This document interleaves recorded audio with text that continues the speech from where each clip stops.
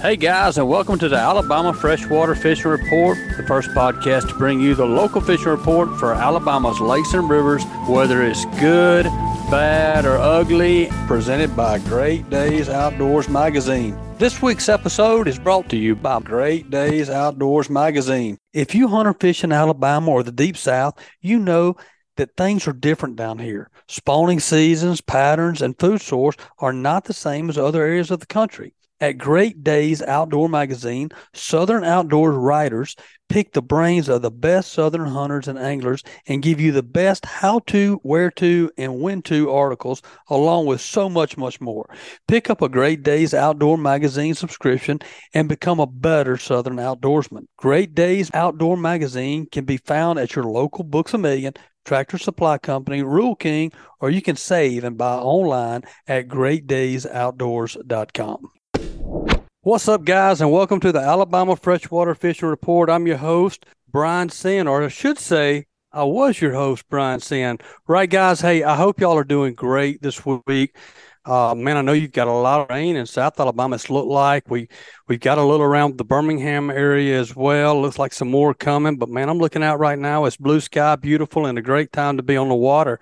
But guys, I know that y'all have the last few weeks, I've alluded to the fact that I'm no longer going to be the host. I'm going to be handing that off to somebody else, and that time has come. I will be back on from time to time, I'm sure, and if they will allow me, I would love to be able to make some guest appearances and still be a part of the show in any way that I can. These guys at Great Days Outdoors are awesome. Man, I can't tell you how much I appreciate Joe and Butch and what they've done for me getting this podcast to the point it is. And man, this podcast is really it has really taken off the last couple of years, and I just want to one more time thank all of our listeners for what they've meant to me, for our show, for the success that we have. And with that being said, man, I want to introduce you guys to the next latest, greatest, better than me host for sure, of the Alabama Freshwater Fishing Report, Mr. Nick Williams. What's going on, Nick? Man, not much. We're just sitting here looking out my window, checking out the Delta. So. I hear you, man. So let's talk about you for just a minute. So, Nick, you're down there at the Delta, man. So I'm assuming are you in the Mobile area? Yes, sir. I live up in Stockton, Alabama, kind of on the outskirts. Oh yeah, not yet in the country in good old Stockton, man. You've got a unique perspective. You know, the Delta, we talk about it on the show all the time.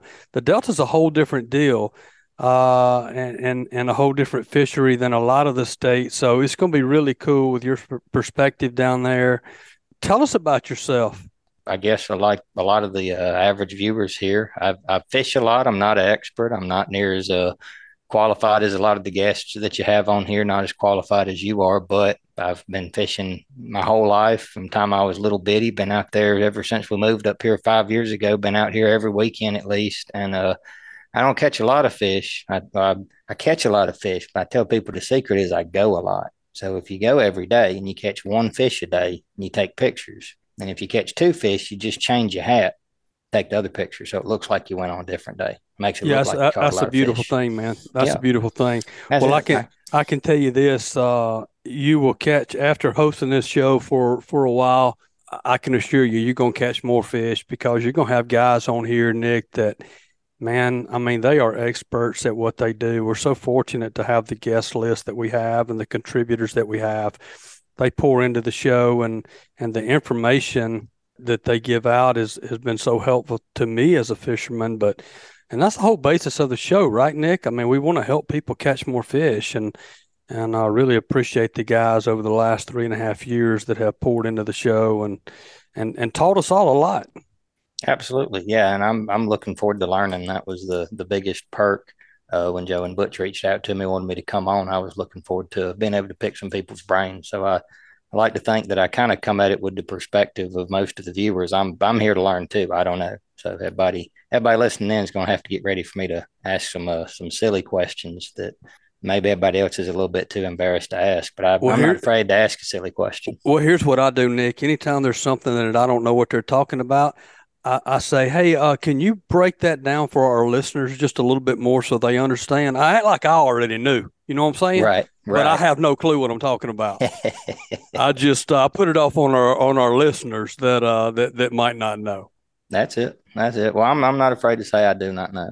Yeah. Well, you're going to learn a lot, man. You're going to have a lot of fun doing this, and just as importantly, you're going to make a lot of good friends with the contributors around the state that call in. Man, we got some really good people that are part of this show, and you're going to get close to them, and man, you're going to probably get to go on a lot of really good fishing trips with some great fishermen. There we go. There we go. Yeah, I'm familiar with some of the Delta guys down here, Dick McMillan, Wayne Miller, guys like that. And it's always a good thing to have friends that's good fishermen. If you can't be a That's good fisherman, you need to know some friends. exactly, man. And Dip, we really have, Dip kind of came to our show. We found Dip late in the year and or over the last 3 years, but he's been on the show several times lately, and man, what a joy he is to have on. He catches a lot of fish, and he's just a good dude, man. Oh yeah, every time I've talked to Dip, he's made my day better. So Yeah, no doubt about that. And his nonprofit that he does to get kids involved in the outdoors is spectacular as well. oh yeah, absolutely, super super humble guy.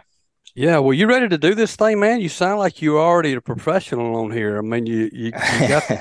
I think you're going to do great. And man, if me to come back on and either co-host with you sometime, or if you ever need a break, and if you're fishing and just can't get back in time because the fish are biting good and you don't want to get off the water, call me and I'll record a show for you. Absolutely, we'd be happy to have you back on. Good stuff. Well, Nick, I'm handing it officially over to you. Guys, I have enjoyed it immensely. I will be back on here, I'm sure, but Nick is you're in good hands with Nick. He'll do a phenomenal job. And I hope the show just continues to have success. And I hope all our listeners will continue to share it with their friends, talk about it, and this thing just continues to grow. We started something really good, and I look forward to see what it does in the future. All right, Nick, I'm handing it off, brother. It's all you. All right, well, we're gonna bow up on it. Let's get it done. All right. All right, guys, I'm Nick Williams, and we are here today with kind of a special segment of the Alabama Freshwater Fishing Report. Since I hail from way down south in the Mobile-Tensas Delta, we're going to be featuring a couple of guests who are here local. Our first guest we have is going to be Captain Wayne Miller. He is a Coast Guard captain. He does a lot of stuff here in the Mobile-Tensas Delta. He is the man for bass. We've been talking a little bit about it. Wayne, glad to have you on the show. How's the fishing been the past couple of weeks? I tell you, it's great to be with y'all. The fishing on the Delta, we were talking a few minutes ago, and it's really been good. We've had a typical spring on the Delta, what we saw, where we have pretty big swings, water fluctuations where the water gets up and basically makes it unfishable. But that's nothing new. We see that every year.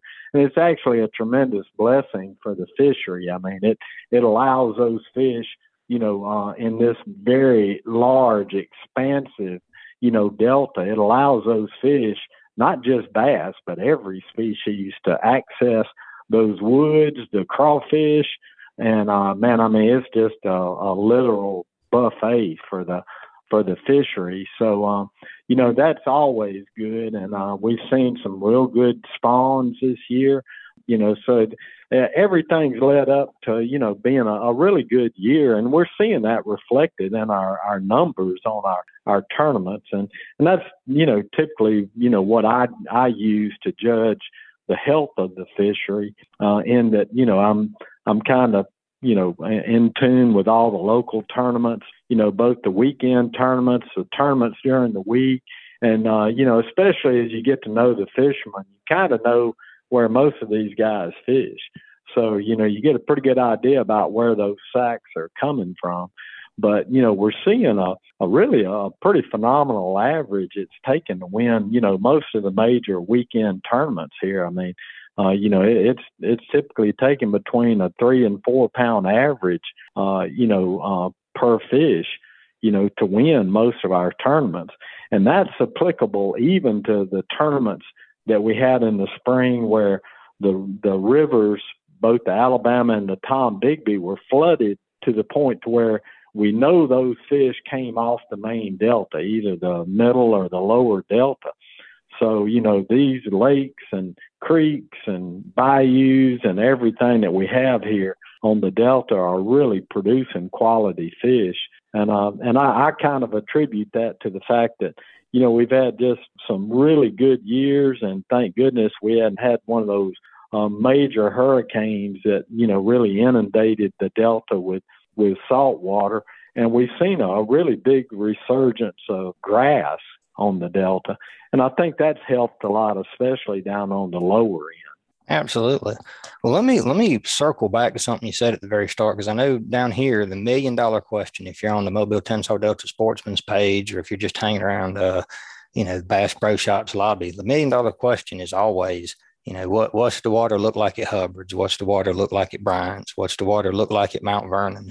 And I know the water's done kind of settled out for now. And you mentioned that it's really, cyclical. Like it's, I agree with you. It's something it happens every year. You're going to be flooded out in the spring. What, in your opinion, just for folks who are listening in, to keep in mind in the future, when do you consider the flooding to usually be over in the spring? What kind of marks that transition from, difficult high water flooded conditions to quote unquote normal once the water gets back into bank? Yeah, typically we see things line out by about May, but we can still have, situations where we see, flooding, especially up on the upper Delta, and that's directly related to the Alabama and the Tombigbee rivers. But, kind of the gauge that we use down here, most of the guys here use to look at is really the Mobile River reading at Berry Steam Plant. And anytime that reading gets down below, 4 feet and stays for an extended period of time, then typically that flooding on the rivers is pretty much over, and you'll see these rivers clean up and get really nice, from the standpoint of water clarity. Now, flood stage, on the Mobile, we really look at most of the lakes in the middle and the lower Delta. If you've got a reading above 7.5, 8 feet on the Berry Steam Plant reading for the Mobile River, you're going to have flooding on these lakes in the middle Delta. Now, what I mean by that is you've got actual flow, you've got muddy water coming through the head of those lakes. And man, it really just tears the fishing up. So even when that level drops, it takes a week or two for that water to clean up in these lakes. So that's always something you want to consider when you look, in the early spring or as you transition this time of year is, are you just coming off a big fall on that river? And if you are, you can still be facing some pretty tough conditions. But like right now, we've had that, just regular normal levels.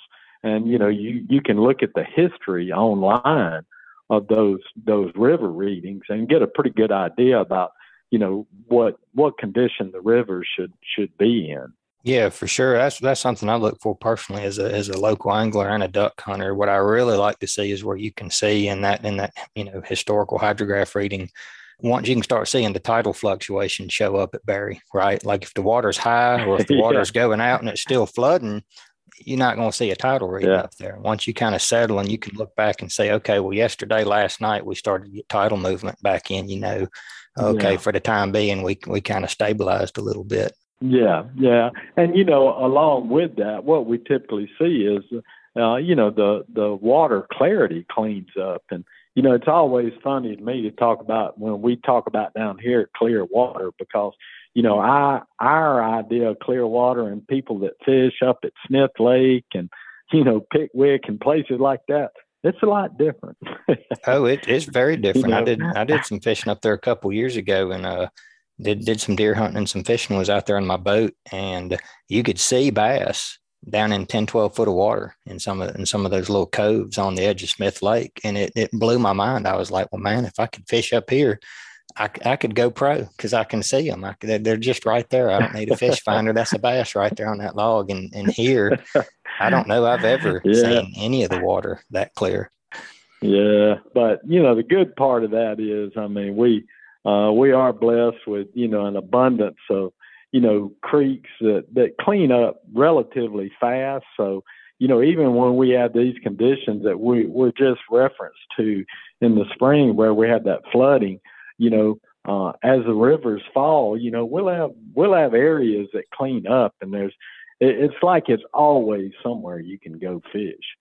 So, that's one of the great things about the Delta.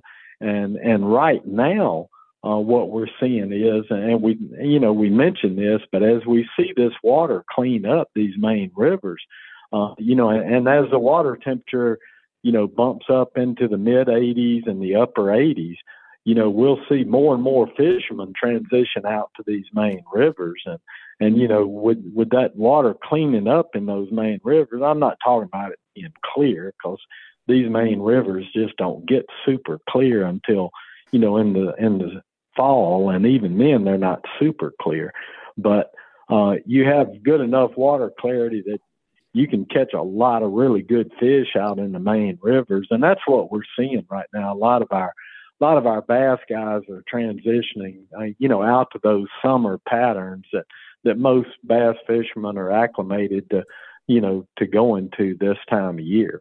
So what's that look like for you down here? Everything, high water's done receded. We're moving into summer patterns. Water's warming up mid to upper 80s. What for you does a summer pattern mean? What are fish doing, and what are you doing to kind of get on them? Yeah. Well, one of the keys, to this Delta, and, I tell people this all the time, it's, one of the best things you can do is, just be versatile and really try a lot of different patterns. But it really helps you if you can stay on the water and pretty consistently get out there at least a couple of times every week, because, it helps to stay on the fish.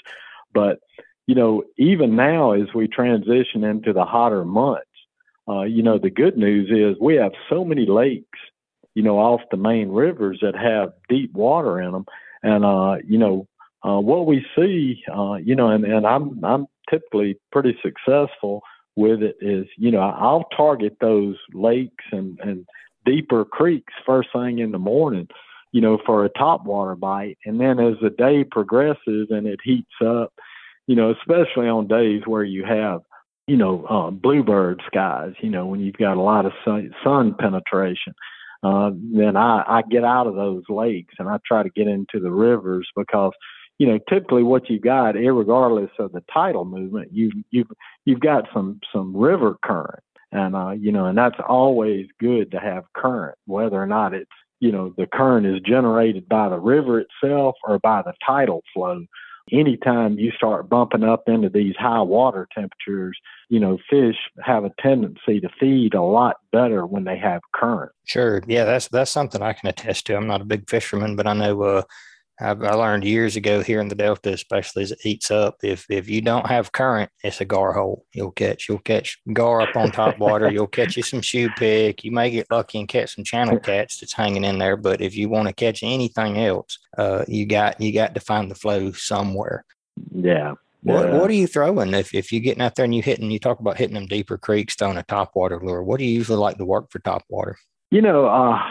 I have a lot of luck. The Delta, it's a great fishery for buzz baits. It always has been, and I think buzz baits have really been fantastic this year. Now, the frog bite is so good, and I think every tackle company in the world has got a full array of frogs. So that has become so popular. But I mean, it works. But there's so many people that throw frogs that I've kind of transitioned away from them, and I stick with buzz baits. And I also, as we see this water warm up, we'll see a lot more people transition to stick baits, and that's something that I love to throw. I slow down with a little bit bigger stick bait, a rogue, and there's a bunch of different, type baits. But also, some big walking baits like the Zara Spooks, Lucky Craft Sammys, now, even out on the main rivers, on points and things, as this water gets hot, the summer months, that's a great pattern for here on the Delta. And it's something that, you can pull out there in the middle of the day, on a bright sunny day. And a lot of times you can throw a big spook across some of these main river points, and it'll amaze you how many fish you'll catch. Or the Zara spook topwater baits? Yeah.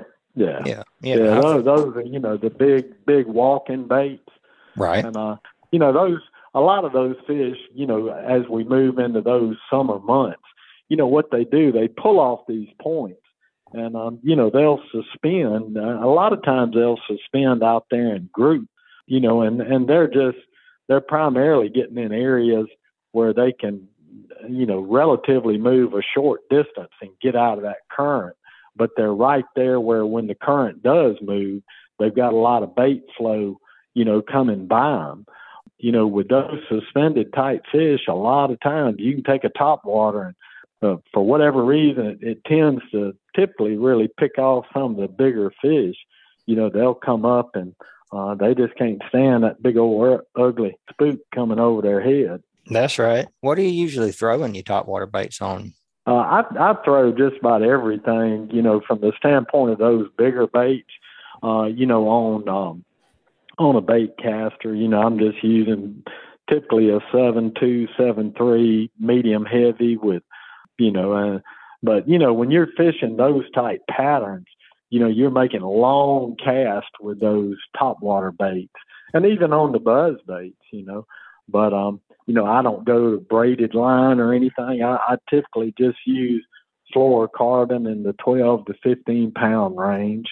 But I also catch a lot of fish here on the Delta, going with some, what most people would consider finesse techniques, and that, in the heat of the summer, I love to skip and, fish weightless worms, trick worms, and also like Cincos, up, on wood, not only grass, but also around wood. That's a real productive pattern here on the Delta. I got you. What do you run into anything if you're throwing them little kind of finesse baits, like you were saying, them Cincos and stuff? If you're getting up on structure like that, do you ever run into any like incidental crappie catch? I know you're mainly a bass guy, but you ever pick up on anything else in there? Usually not. It's I catch a few crappie, but not many doing that. That's typically a pretty good pattern for bass, but that's pretty much all I catch on it when I utilize those particular patterns. I got you. How long? So you talking about bass on points? Like, say that you get out there and you got your topwater set up and you find your point. How long are you usually working something? How much are you going to work with that topwater lure before you give up and move on to the next point? Is it something where you expecting to bite fairly quick, or is it something where you know that you're going to have to sit there and you may have to kind of coax them out and work it past them a couple of times?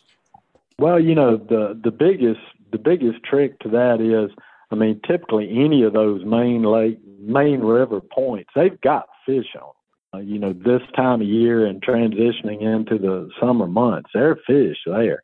Now, how they're set up on it.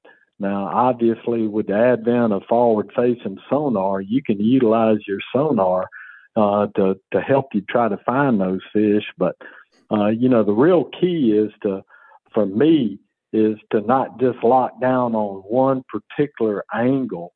I've got a real good friend of mine that's a fantastic fisherman here on the Delta and up at Miller's Ferry, a buddy of mine named Morgan Granger. And Morgan always says, man, it's all about the pull. You got to figure out the angle to make that pull on a point, and that's how you'll be successful. You got to present that bait, in a way that draws those fish. And sometimes that requires moving inside the point, sometimes outside the point, downstream, upstream. There's and times there's no rhyme and reason to it. Sometimes it's all it is a matter of perhaps moving your boat, around to the other side of the point, and you make that presentation with the same bait, and all of a sudden the fish start hitting it. So right. It's and something else that you always want to do when you start transitioning into these summer patterns like these main points is, don't just get locked on throwing a top water, even if it's working. I mean, I always keep a little shad colored square bill, or a little bit deeper diving crankbait on the deck. And, if I catch 2 or 3 fish and then, they stop biting, I'll pick that crankbait up and throw it. A lot of times all you got to do is just, generate another fish to react on something, and they'll get back in that feed mode. So it's, like we talked about initially, you just really have to be versatile, and, you can't go out there with a, predetermined idea about, well, this is what they're going to bite and this is what I'm going to throw. Well, that may work out some days, but I can tell you that Delta, it'll hurt your feelings if you go out there with that mindset. It hurts my feelings a lot, it seems like, and you're exactly right. I've had my best days fishing when you go out there and you keep an open mind and you just say, okay, well, like some of my best days have been when I haven't been in a while. And I say, okay, well, I don't know what they're doing. And you just, you try a few things here and there. Start shallow if you're not catching them, work a little bit deeper, move, from a creek to a lake, or a lake hits the river mouth. And sometimes you throw something at the wall, throw a lure you've never thrown before, and all of a sudden, like last year, I've never had much luck.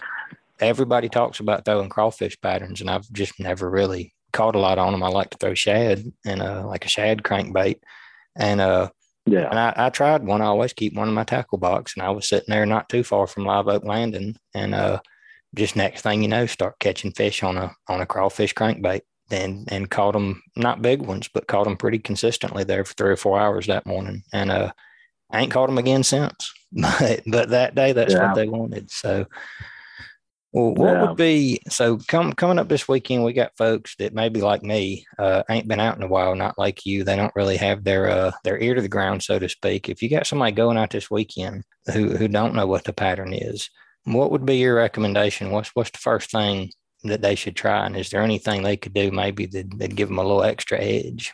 Yeah, well, the first thing that, I would look at is, again, the tides. And we're actually transitioning into we're just coming off a nip tide. So we've got some pretty good tides this weekend. We'll have an incoming tide in the mornings, but a good, strong outgoing tide in the afternoons. So, if I was going to target a time of day to fish, I would probably go with the afternoons, as long as they're not forecasting thunderstorms. And that's something, this time of year, when we have these really hot days, down here on the Delta, when it feels like it's 115 degrees by 1 o'clock, there's a high probability it's not a matter of whether or not we're going to have thunderstorms. They're coming. They're just, it's where they're going to be, and they'll typically be scattered. But you really have to be careful about that. And, from the standpoint of stability, you probably a lot better off targeting going in the mornings, being able to know you can get in 3-4 hours without worrying about rain. And that bite's been good. I mean, but I would still, if I was going this weekend and hadn't been out on the water, I would still target some of the larger creeks that have deep water on them, to go in and really fish for that topwater bite first thing in the day. And, we've got so many of them here on the Delta, Tensall Lake, Mifflin. If you're over on the Tensall side, you come down McReynolds, Dennis. If you come over on the Mobile side, there's just, numerous lakes. So it's, there's a lot of areas you can go try, but there again, that gets back to what we just got through talking about, being versatile. Bounce in there and, really pay attention. Okay, are you fishing, a little bit deeper vertical banks that have some outstanding cypress trees on them and a lake like Mifflin? And if you start getting bit on that, say a buzz bait or on a trick worm or whatever you're throwing, typically what you can do within that lake, you can go run that pattern and try to, target those same type trees.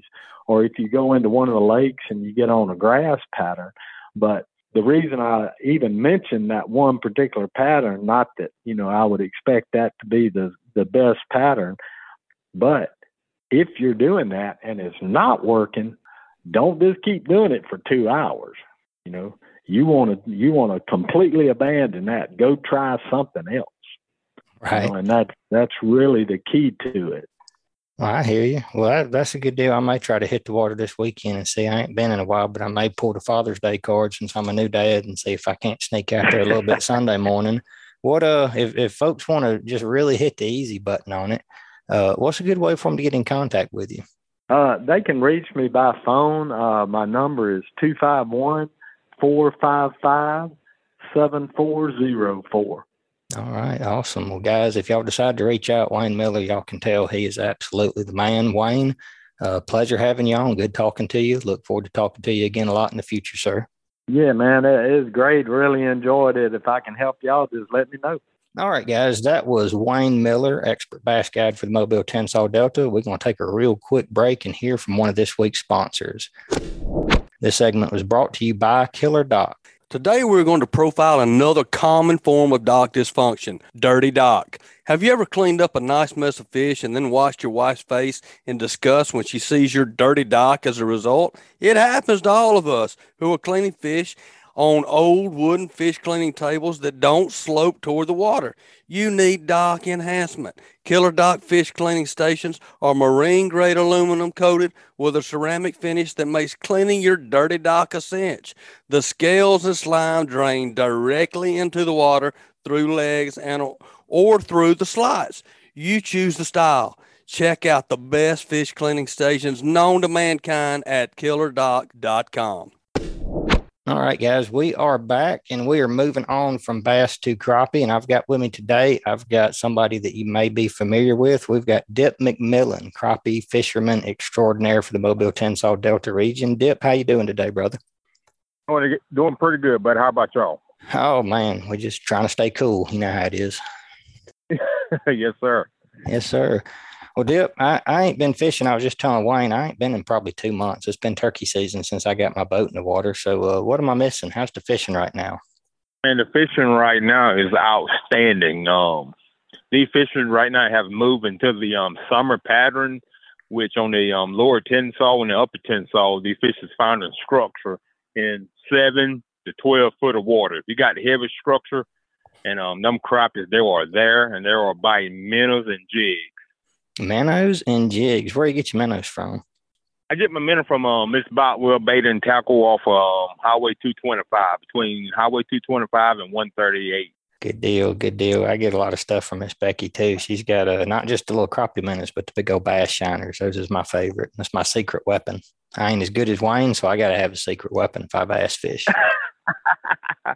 Yes, you got a variety of crappie lures now, man. It makes us easy to just to go there, then wait the Bass Pro Shop open and all that. She opened at 5 o'clock every morning, man, and it's very convenient for the local fishermen for sure. She definitely is. Definitely is. Well, if you so if you throw in jigs, what I know crappie fishermen, they bad as women are with lipstick and nail polish. As far as all the different colors, what's your hot color right now?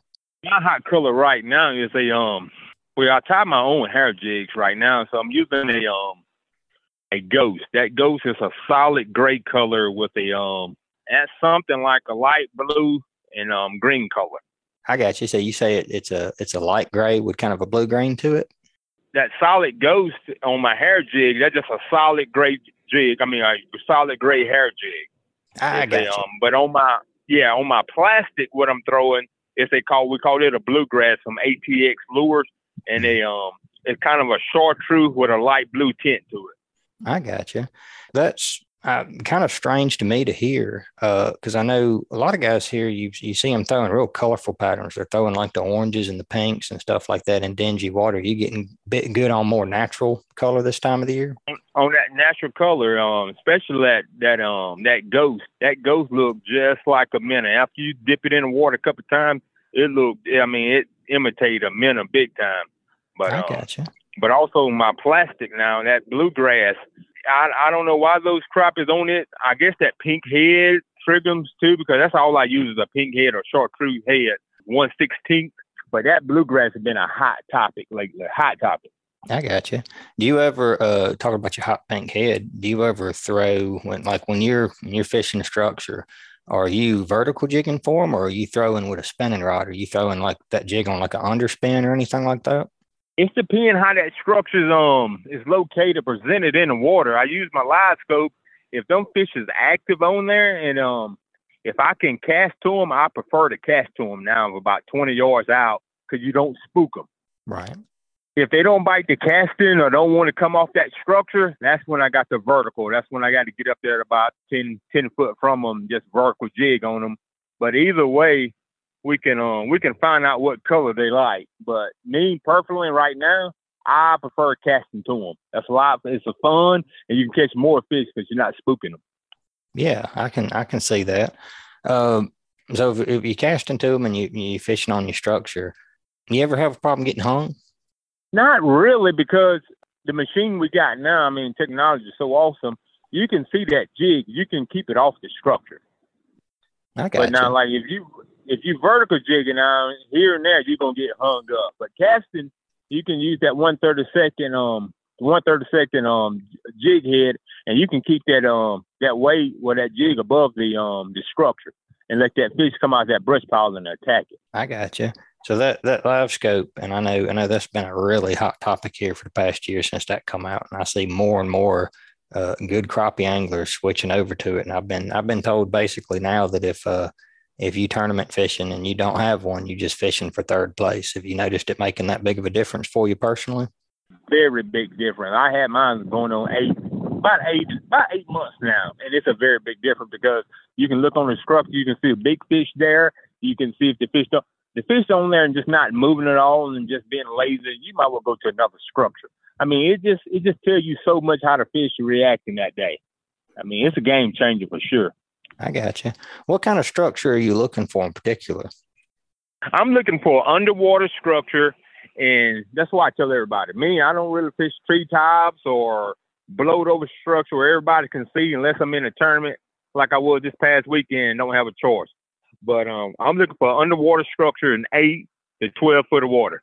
Either it's a log, a blowed over tree, stump, it don't matter. That's what I'm targeting with my low ramp. I got you. So blowed over structure. You're looking for kind of hidden structure. You're not one of them guys I see out there who's just tied up to an old falling down tree on the bank.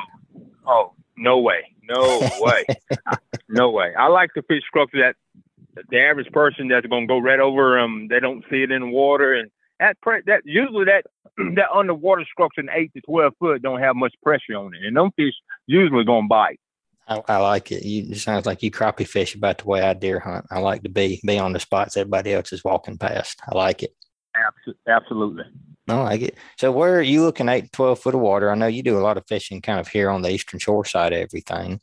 Where's kind of your go-to spots? I'm not looking for secret spots, but just as far as like general areas, are you part of team #Mifflin, or are you Tensas Lake, or whereabouts you usually start out? Me, anybody that know me knows that I don't fish the same place twice. If I'm fishing Saturday and Sunday, I may lunch at Cliff Landing and hit Mac Reynolds or Dennis, and then Sunday you can probably see me up there around Hubbard, or I may be on the Mobile River. So it's no particular place that I may be at. I mean, I travel that delta from the south end all the way up to the Tom-Bigby. I got you. If you're swinging a wide loop, do you notice any difference as far as being further south versus further north? Is there a difference in like if you catch more white crappie or black crappie, or is there one area that's better for numbers or better for bigger fish, or any differences? Because the Delta, it's a real big place. I know 90,000 acres or something like that, I think is what they say. Any kind of differences within kind of the different regions and lakes inside the Delta? Yes, sir. It's a huge difference. When I have my crappie tournaments, that's why we closed off the Mobile, the Bama, and the Tom-Bigby. It's Tensas only because those fish over there get the 15, the 16 and a half, 17 inches with them big white crappies, and they very few on the Tensas. So the Tensas and the Tom-Bigby and the Alabama, I mean, that's night and day from the crappie side. Now we have some over here, but up there, man, you can catch numbers like we had this past weekend. Them guys brung in a 7-fish bag, 10 pounds. Jeez. Really, you can't do that on the Tensas. Yeah, I do a little crappie fishing here and there, and I know I struggle a lot of days. That's why I like watching your YouTube channel, seeing the stuff that you post, because there's days where we go and we catch crappie. Me and my wife will go out there and we catch them good, but trying to find keeper crappie, trying to find them, just that 10, 11 inch crappie, sometimes that can be Yes, tough. sir. So, Yes, sir. Yeah, you can get in the numbers on the 10 saw big time. You can set Hubbards and you can catch 9 to 10.5 inch fish all day long. And I like Hubbards. I like taking kids to Hubbards, let them see what that fast action all about. But if I want to catch bigger crappie, I stay on the lower side between Dennis Lake, Mifflin, McReynolds, and Briar Creek. I got you. You running into any, if you after crappie fishing, you ever run into any of them big bluegill out there a little bit deeper on that structure? Yes, sir, I have. Big bluegill, bass, and gargolite. Yes, sir, I do. Them big gargolites and shellcracker, sometimes on that screen, they look just like a crappie. I'm telling you, yes. It's been a minute since I've caught a goggle eye. That's a pretty fish, man. I love catching them. They always make your day. Yes, sir. The big old red eyes. I don't know. Is there anything of note happened last time you went out? I know there's a kind of transitioning into the summer with the water kind of falling out. I know it kind of makes the wildlife shift around. Y'all been seeing anything cool out there? Yeah. Well, our biggest thing right now is that tide, man. I mean, we have a good tide, and we have a tide that is so low, man. It's getting frustrating because all your structure that was in 10 or 12 foot of water, now it's gone. So, and now I just looked on the phone before I got on here and look at the river state. Alabama's supposed to be around 30 foot this coming up weekend. So, what's up there got to come down here, man. So, the fishing, the wildlife, I just hope they don't get flooded again, man. Not this time of the year. It's going to hurt us big time. Plus the tournaments we got coming up. Right. What tournaments do y'all have coming up there? Y'all got anything else coming up in Hubbard's here in the next few weeks? Yes, sir. We're going to have a tournament coming up. Well, we got one at Base Lake next weekend if it don't get flooded out. And then I want to say the second weekend in July, we're going to be at Harper's Landing. I got you. And did you just finish up, or are y'all about to do? I know you do every year your Dippy Outdoors tournament. Y'all wrap that up already, or? Oh no, sir. That's August the 12th. We're getting ready for it every day. Every day a sponsor called me and they want to donate a prize or anything. So that's about to be happening in a few months. August the 12th at Hubbard's Landing, and all the kids, they get to fish free. Everything's free for the kids. Okay, I got you. Yeah, well, I've been watching that for several years, and that's always fun to see a waterway full of little kids out there, and y'all set them up, don't you, with like their own rod and reel, tackle box, all that. You talk about your sponsors. Yes, sir. They give every kid they enter that tournament get a free rod and reel. They get tackle boxes. Then we have about 20 to 25 draws that they may get tickets. They get a ticket and they got to enter a box to win a Engel cooler, Yeti cooler, then a brand new utility trailer. And this year we got a kayak too. So they're gonna have a tons of chances to win big prizes as well. That's awesome, man. Them Engel's coolers, you were talking earlier about fishing with minnows, and I do a lot of live bait fishing, especially a couple of years ago. My wife started fishing with me, and it's just easier to set her up, with a little slip cork rig. And that is something I found out. You talk about it being hot right now. You get out there and it feels like it's 110 degrees out on the water, and them minnows, man, they do not stay fresh long. Have you used them? Is that what you use on your boats, a little Engel's cooler, or have you got a built-in live well? The few times I use minnows, yes, I got 2 Engel coolers, and let me tell you, Miss Becky Botwell, she sells them too at Botwell Bait and Tackle. They are awesome, man. And like this weekend, I kept minnows alive for 3 days, but you got to rotate that. I put a frozen bottle in there, like a 20-ounce bottle, frozen water bottle, and you rotate that bottle out and you keep that water cool. You can keep minnows in there 4 to 5 days easily. So I'll raise you a frozen water bottle. Have you seen their new lithium powered aerator? I haven't. Check those out when you get a chance. I bought one this year. It kind of hurt my feelings. I'm not going to say on air how much I spent for one, more than what I paid for the cooler. But it's a rechargeable lithium battery. It's super quiet. You can plug it into a cigarette lighter in your boat, your truck. You can plug it in at the house, and you're never sitting there scrambling. I can't tell you how many times I've been sitting there I'm trying to scare up 2D batteries for an aerator that's about to go out. Yes, sir. That's awesome. Yeah, if you bait fish a lot, they're pretty handy. Yeah, I will. I'll definitely check that out. Yeah, check them out, or even better, next time you get up here, we'll have to meet up. I'll show you mine. How about that? Now I'll provide the aerator if you provide the menace. That's a plan. All right. Well, Dippy, I know too you do the fun Dippy Outdoors. I know you do some guide services, and we have a lot of guys on here that guide. You guide a little bit differently. If they go look you up, you don't have rates, right? No, I don't have rates. All my trips are donation trips. All those proceeds goes back to Dippy Outdoors organization for the kids. So like right now we got not fundraiser, but we got a big gift package giveaway on Facebook now for the Dippy Outdoors kids. So all those proceeds go back to monthly giveaways and our big kids tournament. And we got some huge monthly giveaways coming up. I can't tell what's coming up next month, but it's going to be the biggest giveaway that we have. We've been doing this about 4 years now. This has been the biggest giveaway we got coming up next month. That so far, I'm just so thrilled about what we're about to give a young kid next month. So awesome. Well, that's awesome. Well, that's exciting. If people want to keep track of that, or if they want to reach out to you about getting a trip, where's a good place to find you, Dip? They can go to Dippy Outdoors on Facebook, or they can contact me. I got all my numbers on Facebook too, up on the Dip McMillan or Dippy Outdoors. My phone number's on both pages, so they can easily contact me, text me or call me, and I'll get back with them quick as possible. There we go. And guys, Dip, he is the man. I'm on all the local Facebook groups down here, and he's out there every single week catching crappie, catching big crappie, donkeys, what he calls them on his YouTube channel, out there catching donkeys. I love it. Well, Dip, it's been good talking to you, and I look forward to talking to you more in the future, brother. Y'all so much for having me, buddy. Anytime. All right. Yes, sir. You stay cool out there. Yes, sir. You too. All right, guys, that wraps up another great segment with Dip McMillan. We're going to take a quick minute and check out some of the businesses that help keep this show free for you guys.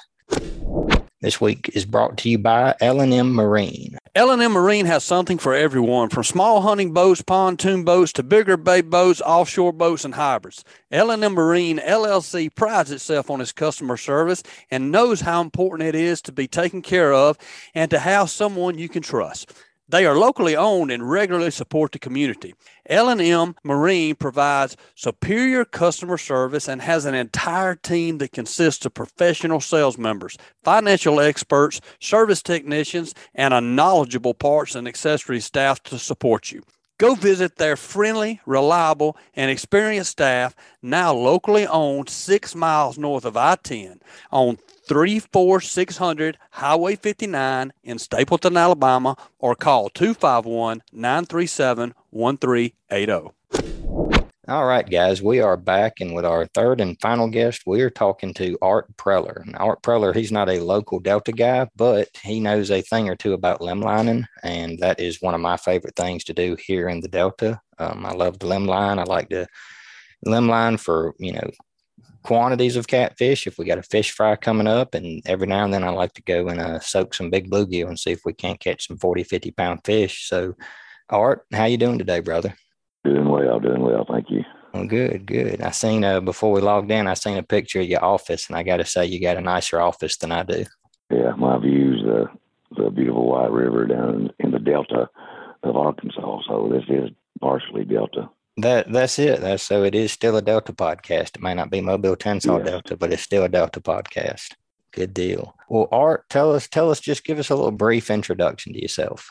Well, I'm just a White River native there in Augusta, Arkansas. My family came from Kentucky and came down on a houseboat, and they come down the Mississippi, ended up coming up the White River from the Arkansas and landed in Augusta, Arkansas. And they pretty much had a gun shop, photo shop, which we have a photo gallery that's online from the 1900s, and the river just runs through our blood. And I live here on the river here in Augusta, Arkansas, and love the outdoors, the fishing, the hunting, and everything that has to do with the outdoors. And limb fishing was always attractive to me, and it was always a hassle, but I ended up coming with a new device that makes it simpler and easy for everybody to come and catch fish. Absolutely. We're going to talk some more about that here in a second, but give me just kind of the aerial view here. What got you into setting limb lines, and why would somebody be interested in setting limb lines? Well, if you want to build a catfish on the pole, which I love to pole fish too, that's fine. But if you want to fill your freezer, the limb line fishing is a productive way you can set more hooks out, and of course it ups your success rate the more lines you have out. Absolutely. Yeah. If you got a church fish fry coming up, that's definitely the way to get that done. Yeah, we went out last weekend, me and my son and two other guys, and we set out 25 hooks and ended up with 32 catfish that evening. And we're doing this so we can have a 4th of July fish fry. Yeah, there we We're go. already set for that in one night. Yeah. That's absolutely. Yeah. Sometimes it's like I said, sometimes you got to work smarter, not harder, right? Exactly. So Price of food nowadays, you can save all the money you can. oh, absolutely. Just to buy farm raised catfish is expensive, and then there's no comparison to me between farm raised versus freshwater. river caught. Yeah, it's two different animals completely. Yes.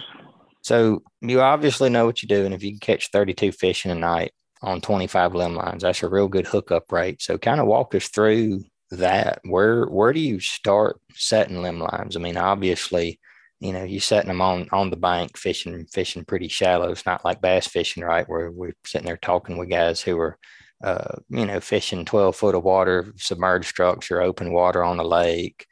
You kind of got a place to start, right? You bank fishing. But how do you pick a good limb? If you're riding down the river on the edge of a lake, what makes you think, oh, I'm going to tie a limb line to that limb over there? Well, a catfish or a edge dweller anyway, and usually most time people fish in the springtime, which is best time, and you got a lot of water, and you usually want to wait till the water gets in the banks, of creek or lake or river that you're fishing, and I go up down the edge, and I'll fish in around. At least I've got a 3-foot paddle, and as long as I've got 3 foot of water underneath this limb, and it needs to be a small limb. You believe it or not, a small limb will catch a large fish. I mean, it doesn't have about a 1/4 inch to 1/2 inch in size, because you want the fish to be able to fight. If you put it on just a stick sticking out or a log sticking out, it's going to straighten out your swivel or straighten out your hook, or you're just going to lose it all. But you go down through there, and then you look for cover. I mean, it depends on what you're fishing for. If you're fishing for flathead, the bluff banks are better. And then if you're fishing for the channel cat or blue or white, you can catch the flathead or on either side. But if you're fishing just for quantity and not a certain type, you can fish on either side. But I go up in the brush just a little bit, and I take my 3-foot paddle, and if I've got 3 foot of water, that's ideal. And then you get about 1.5 2 foot away from the bank and drop your line. And I usually don't fish on the bottom. I'll fish about 6 inches above the bottom and set them out in the evenings, because if you set them out during the day, usually the bait stillers will get them, the gar and the brim. They'll get your bait. And it depends on what bait you're using as well, where you want to fish too. So what bait do you usually like to use? It depends on what species of catfish you're fishing for. If I'm just going to go out and catch for a fish fry, you can use the night crawlers or liver. I don't use a whole lot of liver because they don't stay on your hook that well. But the night crawlers and rice slicks and goldfish, it depends on what you're specifically going after. Now, the night crawlers, they'll catch 90% of the time. And what you want to do is set your lines out about 30 minutes before dark to an hour before dark. And then once you get all your lines set, go back and after dark and check all your lines. Because once you get done, half your lines are going to have the bait. And if you don't have any bait, you're not going to catch any fish. But the night crawlers is always a go-getter. Can you elaborate a little bit on, you've talked about different bait for different fish. So like, is there a number one bait for channel catfish versus like blue cats versus flatheads? I know you said that, you catch more flatheads on live bait. Exactly. Yeah, now you can catch all the species on the night crawler, but if you're going for the flathead, I would suggest you going toward the bluff bank. The limbs are harder to find there, but you can also make your own limbs, but that's another broadcast there. But the bluff banks, the flathead, I'll use the rice slicks, which is just a small brim or goldfish, and then you'll catch probably 25. Your success rate is probably 25%. Where we're at now, if we put out 25 hooks, we'll catch 8 to 10 flathead on the bluff bank. Well, that's not bad. That's not bad at all. Yeah, and it just depends on the time of year too. I mean, if you're fishing for flathead, June is most productive month because that's usually when they're spawning, and it depends on what you're fishing for. If you want the big catfish, you're gonna have to, set your limb lines up with the larger swivels and the number 7 hooks and be set up. But if you're just filling your freezer and you want to have a fish fry and watch your kids get excited with a 2 to 10 pound catfish, then you can just use your normal setting. Right. Do you ever mess with any of the prepared baits, dough baits, dip baits, anything like that when you run limb lines? I usually don't because where I'm at, the water is running around 2 knots or whatever, and then it'll just wash off, and the scent is too much water area for Gotcha. the fish to locate it, and it washes the scent off the bait. I got you. So you mentioned night crawlers, which I know I've caught a lot of channel cats on night crawlers, and you mentioned live bait, which is real good, like you said, for flathead. Blue cats, what are you using? Are you using cut bait or? Well, if you're lucky enough to catch a few skipjack while you're catfishing, which you can do that, and I've actually cut up drum before and have caught some nice blue. I think we caught a 22 pound white last week, and that was actually on cut bait from a drum that we just caught because we run out of our brim. I got you. Old Gasper fish, huh? Yeah, those catfish will pretty much eat anything. They're just scavengers, or they're just looking for food. And right now, in the springtime, they're getting their feed on for sure. Well, that's good to hear. We the fishing report down here has been pretty good. Seems like the bass fishing's doing good and the crappie fishing's doing good, and that's great. What you just said, that flathead spawning in June. We're right here in the middle of June, so. And our water just receded. We was talking about that with our other guests. We flood here all during the spring, and it's just been here within the past couple of weeks that the water finally settled out, got down between the banks. So it's definitely some good opportunities here in the Delta. Look like they're coming up. What you mentioned hooks, so I know there's a big difference between catching those little 2 pound eater catfish and catching trophy catfish. Kind of walk me through, if you don't mind, what do you like to use for hooks, both the size, and then do you have a preference? I know some guys that are, ride or die circle hook guys. I know some guys who like the old traditional J hooks. What's your hook preference? Well, I'm not really the big trophy catfisherman. I'm really just filling my freezer, and I understand the circle hooks. They've been around for a long time, but they just now took off because of all the catfish tournaments and everything where they're going for the 50 to 80 pound catfish. And the circle hooks are a great thing because they work great on a limb line too, because when a circle hook, it is less likely for the fish to swallow the hook. Whenever they start pulling, it'll pull and go to the corner of their mouth instead of just them swallowing the hook and killing the fish. And usually my rule, which is not everybody's rule, is if the fish doesn't fit my fillet knife, I'm going to let him go and let him go ahead and spawn, or let her go, because you got to replenish your supply. You can't catch them all, but if you're going for the big catfish, you need the number 7. I would say the number 7 circle hook, and with the big bullet weights.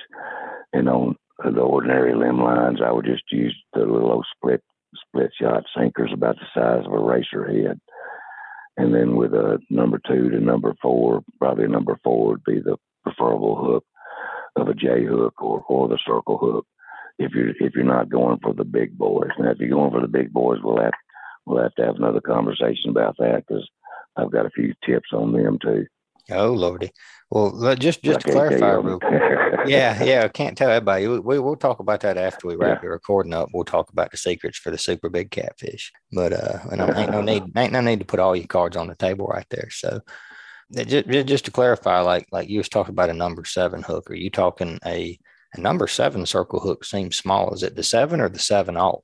The 7/0. I'm sorry. Yeah, about 1.5 inches, about an inch to 1.25 inches diameter between the point and the shaft of the hook.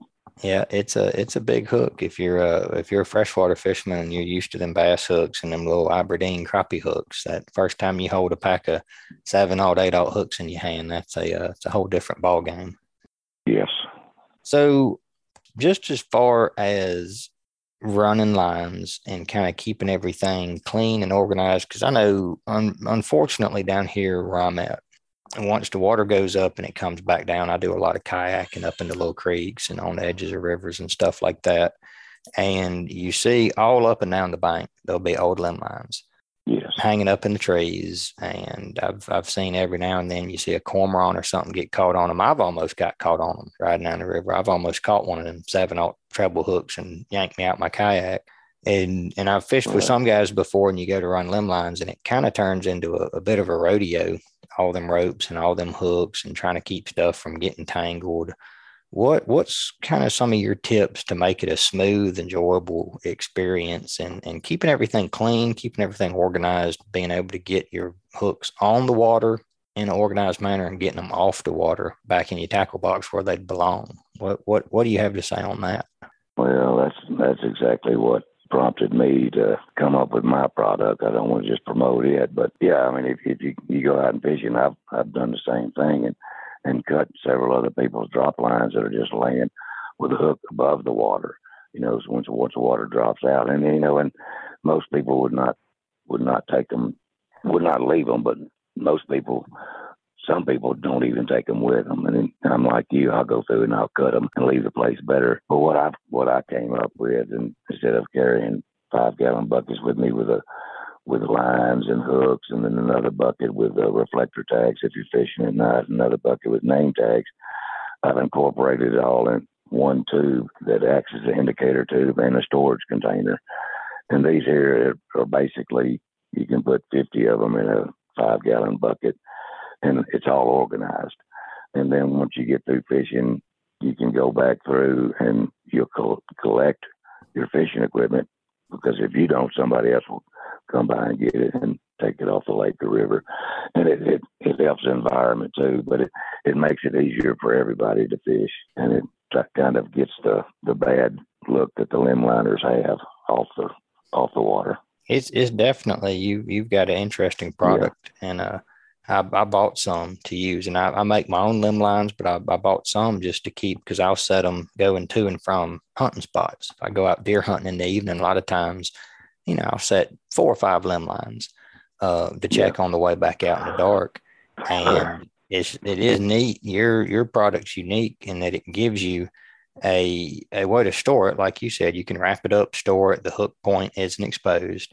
And then you've also got a place where you can tag it with your information, because here in Alabama, I know you do have to have your conservation ID number or your name, your phone. There's some information you have to try to keep people accountable, keep people from leaving gear. And then it works too, if I'm not mistaken, it works as a strike indicator, doesn't it? Yes. Once you have it tied to the limb and it's pointed down toward the water, that means there's no fishing. But you go back through there after setting 15 or 20 of them. If it's bouncing around or pointing up, that means the fish is on. Makes it simple and easy to check. And most of the time when you limb line, you'll run up to the bank or with your John boat or fishing boat, and you'll bang on the side of your boat. Then you'll see that limb just start shaking like a tree shaker on a gator hunting. But no, it makes it simple and easy to check. And like I said, it has a reflector at night, so when you're fishing at night, it shines like a Christmas tree. It's definitely, it's a neat product. Organization helps keep you legal, makes it easier to see. I found when I set it, so I love when you set a line and you coming down the river and you can see a quarter mile off, you can see that whole limb coming in out the water, makes the whole tree shake. And you know you got a big fish on.